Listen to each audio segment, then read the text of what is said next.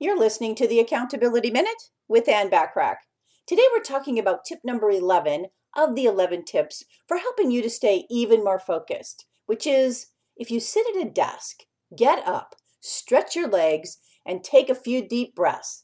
Maybe do some sit-ups or push-ups or take a walk around the inside or outside of the office. If you've been working on your computer, retrain your eyes to focus on middle to long distance objects. This actually helps you avoid eye strain. So many people are going to stand-up desks these days, and that would be an ideal scenario for some of us to consider. Some people even have treadmills they walk on underneath their desk while they work. My only word of caution on the treadmill is that if you're talking to a client or on a conference call, please make sure you aren't walking or people can actually hear every step you take.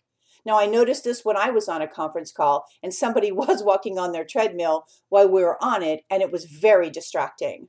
Taking the urgency out of the urgent tasks makes you aware that they weren't life-threatening urgent after all.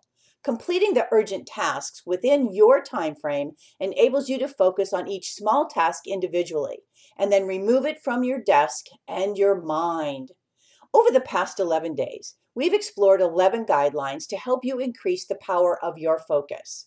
Please apply one or more of these 11 ideas to help you be even more focused, which will obviously then help you increase to your next level of success in business and in life.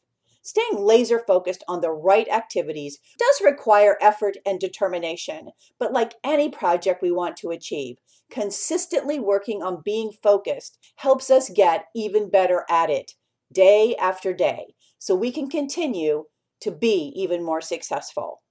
Want more from me? Subscribe to my business success tips and resources blog by going to accountabilitycoach.com/blog. I appreciate you listening.